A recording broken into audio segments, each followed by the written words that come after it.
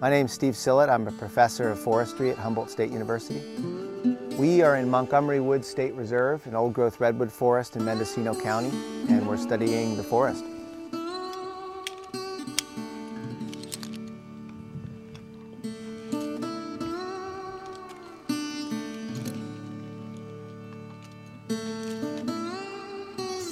We're installing 16 one-hectare plots throughout the state, and we're putting these in the reserves from Jedediah Smith to Big Sur along the coast, and all the way from Calvaris big trees to the Freeman Creek Grove, which is well south of Mountain Home in the Sierra Nevada. And so 16 total plots. We climb these trees to measure their structure. So we're interested not just in how big the trunk is at ground level. We want to know how big the trunk is at all the heights, all the way to the treetop. We want to know the total height of the tree, if it's got a lean. We want to know every branch. So we measure the diameter, height, angle, slope, extension, and number of forks on every branch in the tree. 11.25 circumference. So by the time we're done with our sampling, we will be able to reconstruct the tree in 3 dimensions on the computer and then solve for surface area, volume, mass, a number of leaves, all these things that we want to know about the tree. So we basically do a complete structural inventory of the tree, and then we dissect the tree further down to smallest parts all the way to the leaf.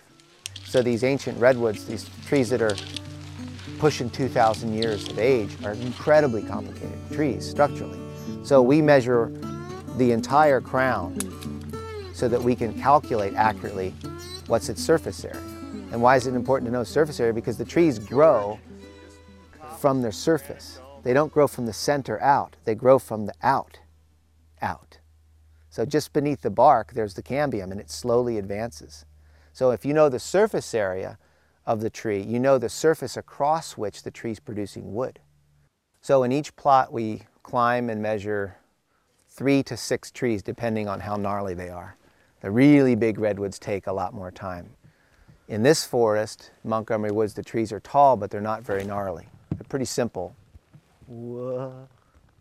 But we did have one tree that had 472 branches and 206 segments in it, which took about 4 days. So in this forest, we always choose the tallest tree in the plot and the largest tree. Here's the view from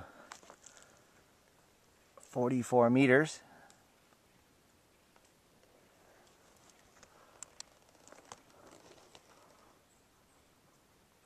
Tree's 111.6.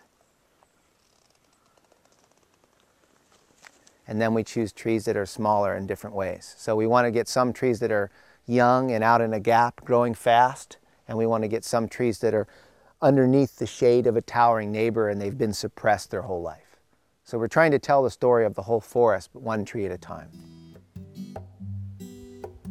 It may or may not be true that as trees get taller, they become more vulnerable. We do know that as trees become taller, they have to sustain more stress from the water that has to be pulled against gravity and against friction to their top. So the trees, tall trees are under a greater degree of water stress than short trees just by virtue of their height. And we suspect that the really tall trees, the tallest trees in the world, are among the most sensitive things to climate change. And so that's what we're looking at. 231.9. So we have 175 redwoods now in the world that are over 350 feet tall. And every year we remeasure the height. Some years there's a lot of growth and some years there's almost no growth. And sometimes there's dieback in recovery.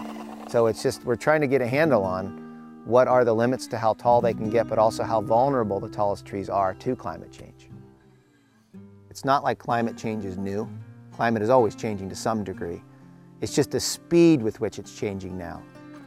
And I think that the trees are responding to these changes, and because they're so long-lived, we can get a sense of how unusual are these climate changes we're observing now compared to what the trees have experienced over the last 1,000 to 2,000 years. So I don't think we need to be like freaking out about this, but I think it's important that we look at it, because it's very possible that the environmental conditions that sustain these redwood forests will change in a way that no longer would be able to sustain the same forest. We nearly did lose the redwood forests to logging. 95 to 96% of this old-growth redwood forest has been cut. So we have this 4 or 5% remaining, thanks in large part to the Save the Redwoods League. So at this point, I think the battle to save the redwoods has been fought and mostly lost. And these parks and reserves are all we have left to remind us of this forest that used to be. So to lose it now would be an unthinkable calamity.